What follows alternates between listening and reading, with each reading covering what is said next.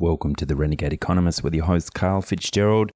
Scrambling in New Zealand to finish a short film application for Good Pitch Australia. Yes, trying to get the next documentary off the ground.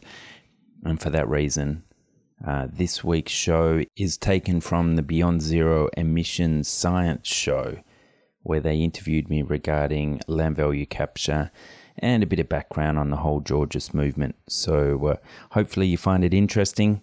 Let's get into it. It's not a product, it's a technology. It's an education challenge. A regenerative suspension. There will be a growing demand for industrial photovoltaics. Pumped hydro. Innovation in the financing space. The high-speed train is in all our interests. All political lines. Australia is a solar paradise. The market is moving much faster than that. You've got something that's transformational. Solar window in a can. Beyond Zero, global warming science, solutions and action. Taking it to a do-it-yourself level. Good morning and welcome to another edition of the Beyond Zero show. We're recorded in the studios of 3CR Melbourne and syndicated around the Australia Community Radio Network. And you can find our podcasts at bze.org.au or at 3cr.org.au or whichever podcasting app you choose to use. And don't forget to follow us on Twitter as well. My name's Laura and today I'm joined by my co-host Michael. Morning, Michael. Good morning, Laura. So today we're going to deviate from our normal environmental technology focus again, and we're going to delve into some of the broader political environment. So we're going to be speaking with Carl Fitzgerald, who is an economist specialising in resource allocation distortion created by the tax system. He's a literal thinker capable of innovative analysis to break through the blinkers of mainstream. Carl hosts another radio show called Renegade Economist, which is addressing the topics of monopolies and primary landlords, bankers, and licensed monopolies. And so the show chronicles the dangers of monopoly capitalism, a risky trend encouraged by government policy in the hands of lobbyists. So a key piece of work by Carl is his report Total Resource Rent of Australia, which is quantifying the incredible worth of the earth and natural monopolies. And another major piece of work is his documentary Real Estate for Ransom. Carl is also the project director at Earthsharing, and he's also the leader of Prosper Australia, non-government organisations inspired by economic justice. So today we'll be having a chat with Carl about land value assessment and how this can be used for public transport. Welcome, Carl. Thanks, Laura, for that great introduction. Thanks for joining us.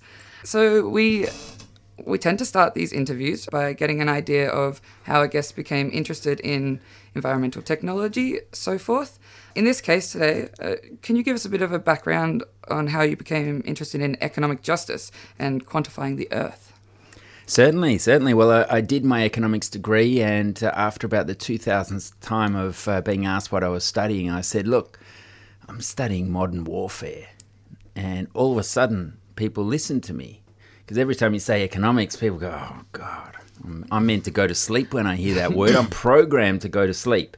So, I started thinking about this element of this warfare, this financial, this economic warfare, that this invisible hand sneaks into our wallet and steals all this money. And, of course, that was in the early 90s. I went off and ran my own business for 7 or 8 years, and along that way kept an eye on the globalization movement, attended some meetings for the World Economic Forum protests here in Melbourne, and involved loosely in those sort of things. So, that was interesting, but I knew there was something more than socialism.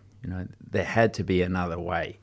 And after hounding everyone in the early days of emails with all sorts of ideas on the share market reform and things like that, a friend mentioned a group who are based in Hardware Lane, and I walked into this big empty office for Prosper Australia. So this group's celebrating its 125th annual dinner this year. Wow.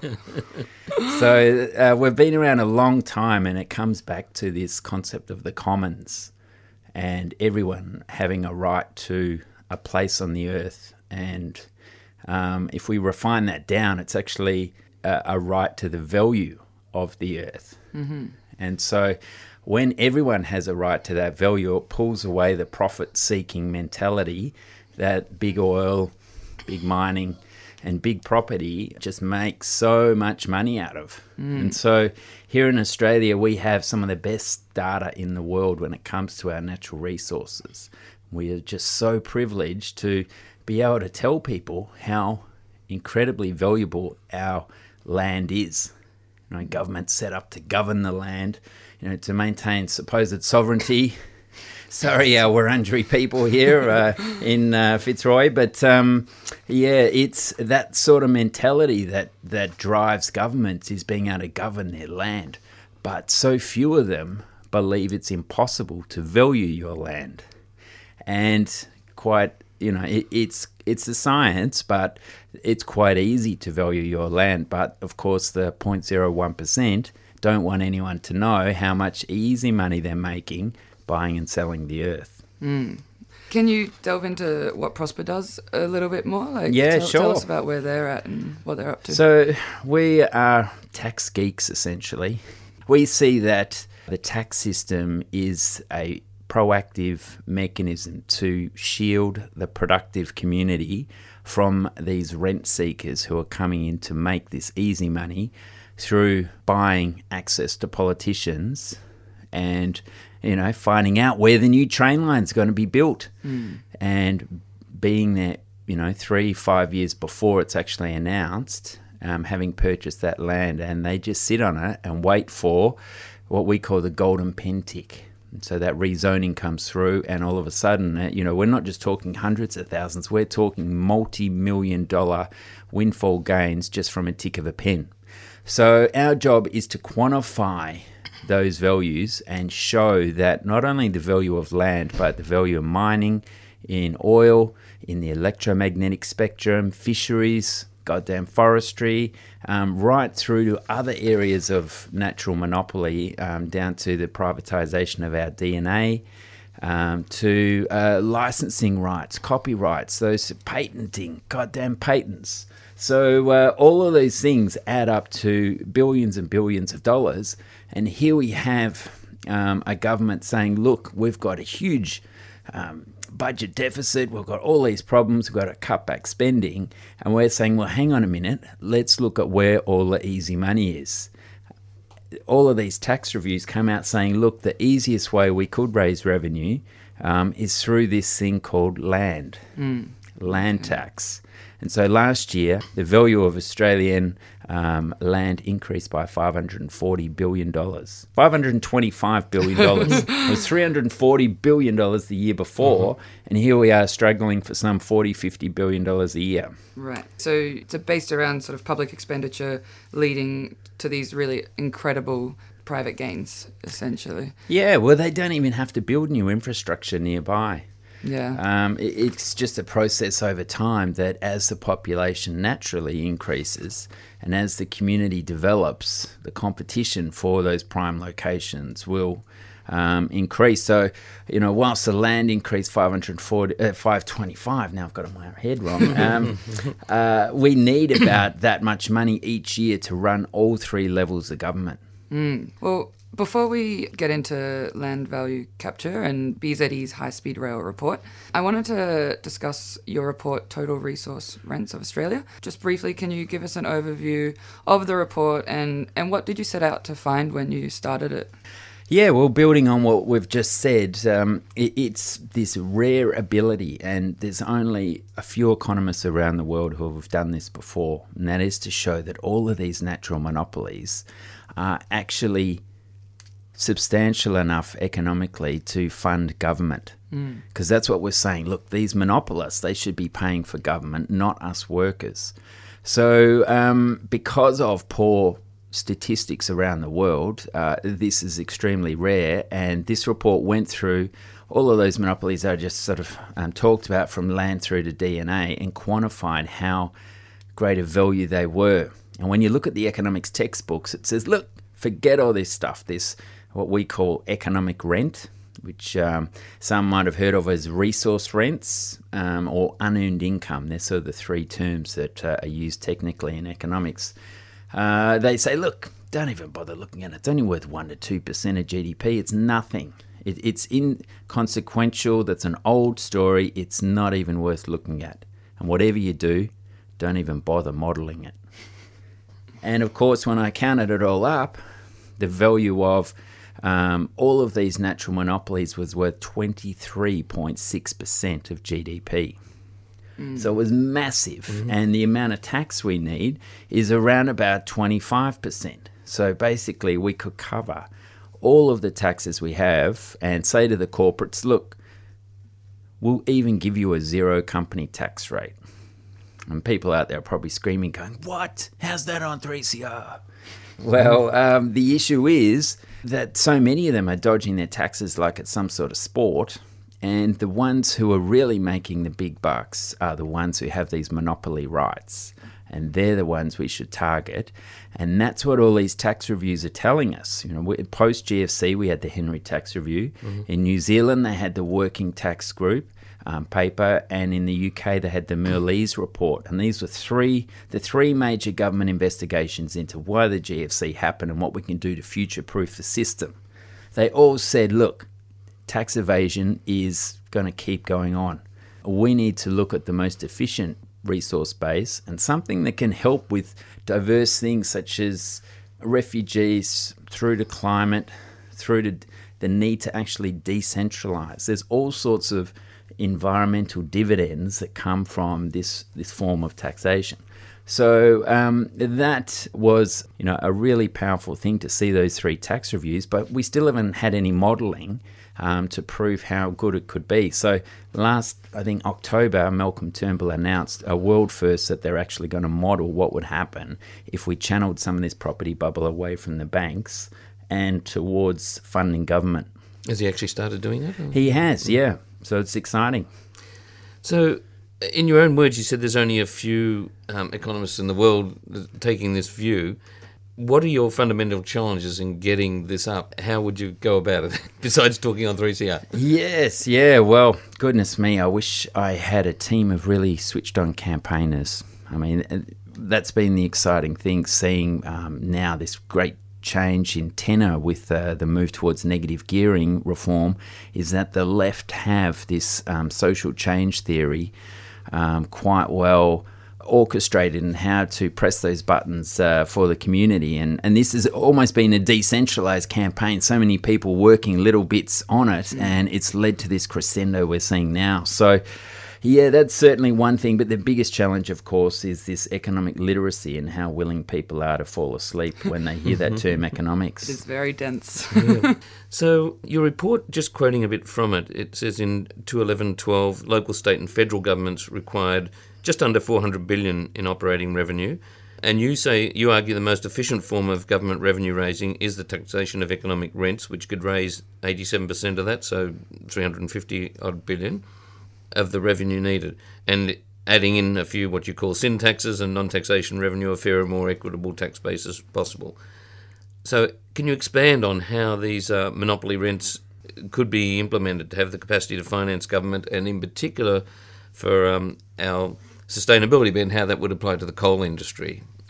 Ooh, the coal industry. Well, certainly that would pay the sort of minerals resource rent tax. It's as simple as that. Basically, yeah, without the extravagant depreciation write-offs that got snuck in there by BHP and Xstrata and so forth. So that's, obviously pride of place. There'd be significant environmental bonds included in that as well.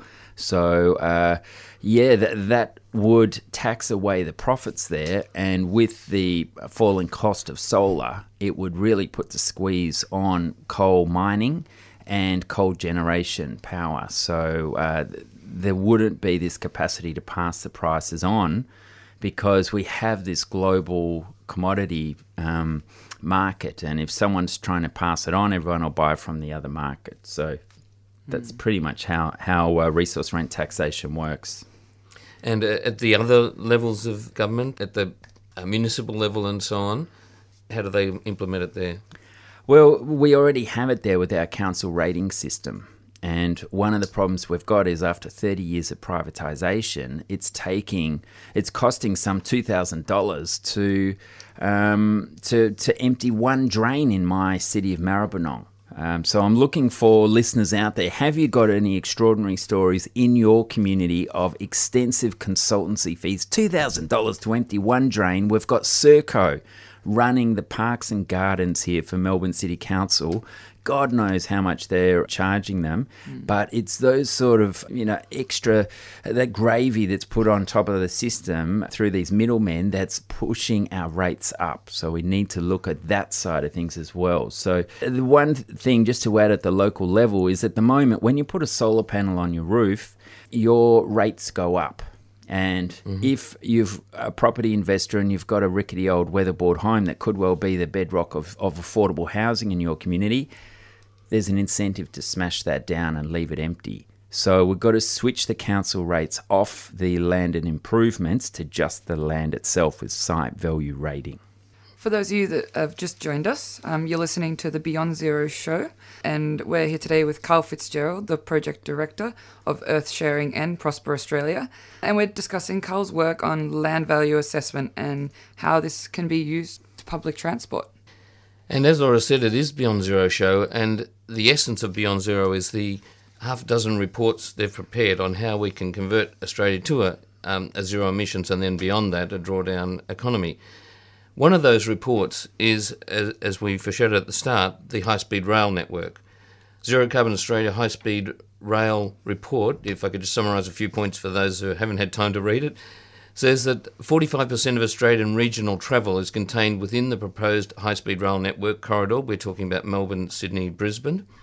There'd be 21 high-speed rail stations connecting 11 regional centres and 7 major cities. There'd be 10-minute train frequencies required during peak hours at Sydney Station, journey times of less than 3 hours from the centre of Sydney CBD to the CBD of Melbourne or Brisbane. That's 3 hours centre to centre. So think about your normal time of getting out to the airport and getting the plane and then getting back in. 60% of the Australian population within 50 kilometres of a high-speed rail station on the proposed network. 3 million fewer domestic passengers at Sydney Airport in 2030 than current levels, not than projected levels.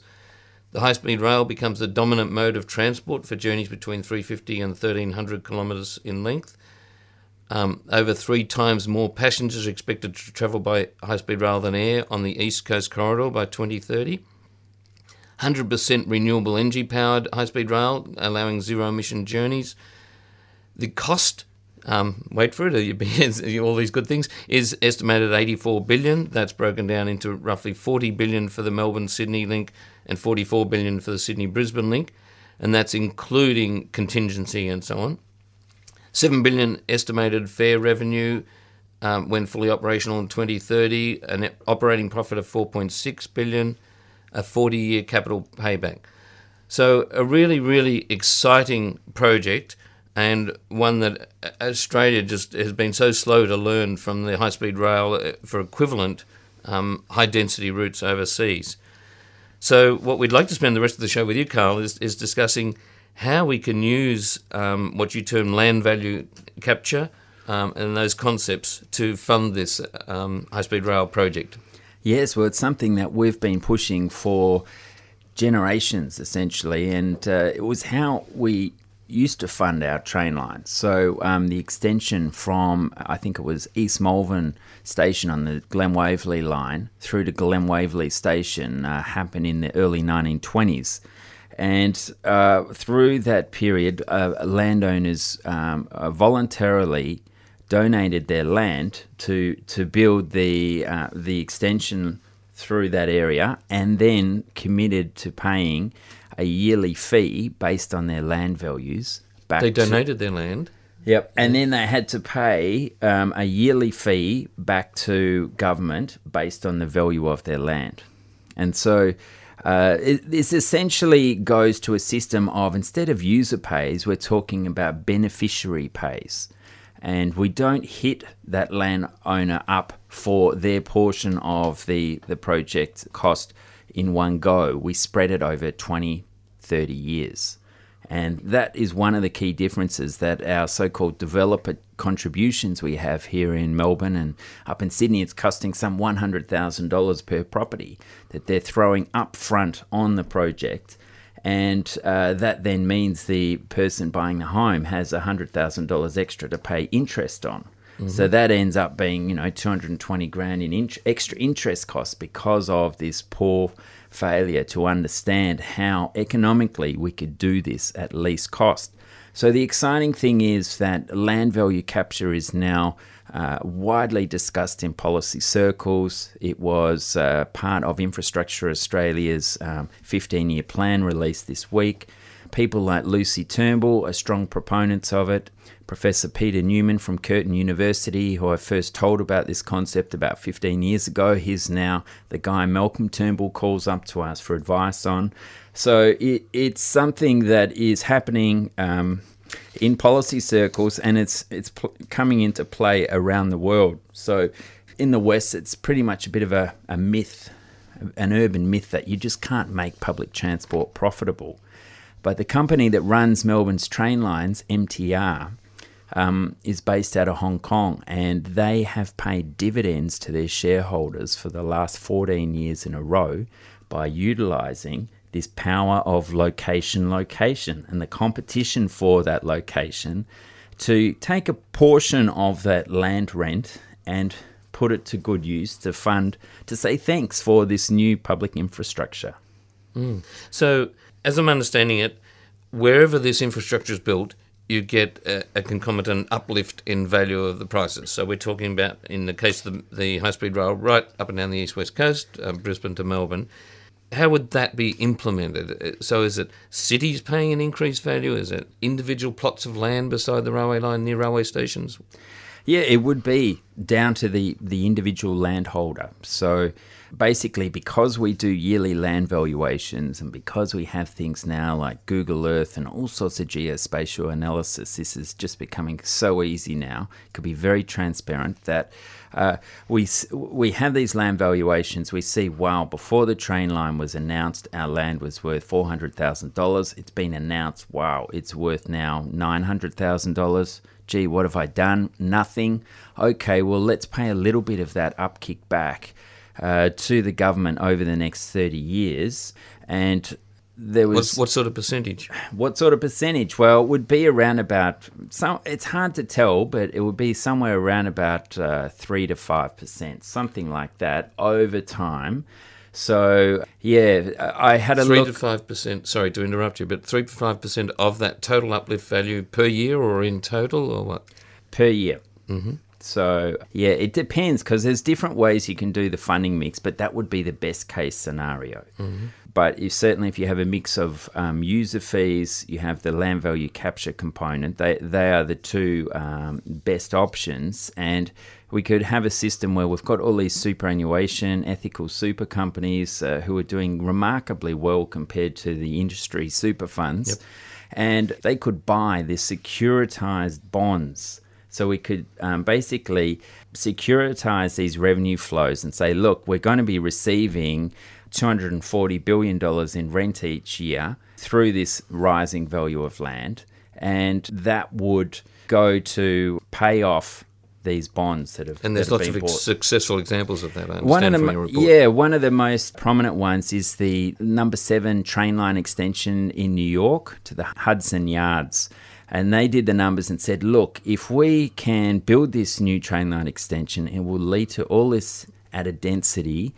And from that, we will have all these new landowners in the area, property title owners, and their combined property taxes over the next 30 years will bring in some $30 billion. Now, the cost of that train line was only $2.4 billion. Okay. So that's how powerful it is. And I think I saw on that high-speed rail a proposal of yours that the total cost was some $84 billion. Yep, correct. So we look at Australia's land value at $4.1 trillion. Around about 60% of the population lives within 50 kilometres of that. So we can approximate that about $2.5 trillion worth of land would be affected. And from that, somewhere around about 5 to 10%, you'd easily pull in $200 billion in rent a year if we really wanted to. So for those who are still surprised at why people aren't thinking of this, I think you mentioned in your report we have a homegrown example that is little realised of the Sydney Harbour Bridge. Exactly, yes. Well, that happened in the 1920s. It was like a 30-year battle to get it up. It's not always easy to get property owners to see the big picture benefit, but about 25% of the Sydney Harbour was funded via basically landowners recognising that they're going to have all of these benefits of being able to get to work quicker. So, we should pay something back for that. Another prominent example was here in Melbourne with the Melbourne Underground Rail Loop. So that was 40% funded out of land values. Okay. And they finished repaying it 21 years early. That's not known. And so here we are struggling, Andrew's government struggling to fund the new, Metro Rail Loop. And unfortunately, after all the fuss over Fisherman's Bend being rezoned and the billions of dollars there, well, Richard Wynne has gone and rezoned Parkville near Melbourne Uni to multi-density, delivering these millions and billions of dollars to landowners, and similar thing at Arden Street, North Melbourne. Okay, we are running out of time just when this is getting really interesting. But you did mention superannuation in passing before. I think in your report you also said there's the flip side of this. If we don't do it this way, there's been some spectacular failures with our current funding methods. Can you very briefly give some examples of what you're talking about there? Oh, goodness. Poor old Sydney. They've had two examples. Sydney Cross Town Tunnel, I think. There's mainly been toll roads, and then there was the Clem Jones Tunnel up in Brisbane. Went broke? Yeah, totally went broke based on user pays. Meanwhile, the property sharks made an absolute fortune buying and selling near the on-off ramps of those new infrastructure developments, and that's what you see when you can understand this coded language and read the property section of various newspapers. So Australia has, I think, 2 to 3 trillion in super looking for somewhere to investment invest. Opportunities, and you say there's a way of doing it through this with that. Yeah. So they can buy these securitized bonds, and away we go. All right, now, so we have to finish up. Thanks for speaking with us, Carl. It's been very interesting. We've been talking about how a mix between land value capture, user pays, and grants could greatly accelerate the infrastructure provision at least cost. And that's a very, very interesting thing that we would like to see play out with our high-speed rail report in Australia. So thanks for joining us. You've been listening to the Beyond Zero show. Find the show at bze.org.au or any podcasting sites, and you can find us on Twitter at bze, and we'll speak with you next week. Hopefully that was a good overview show.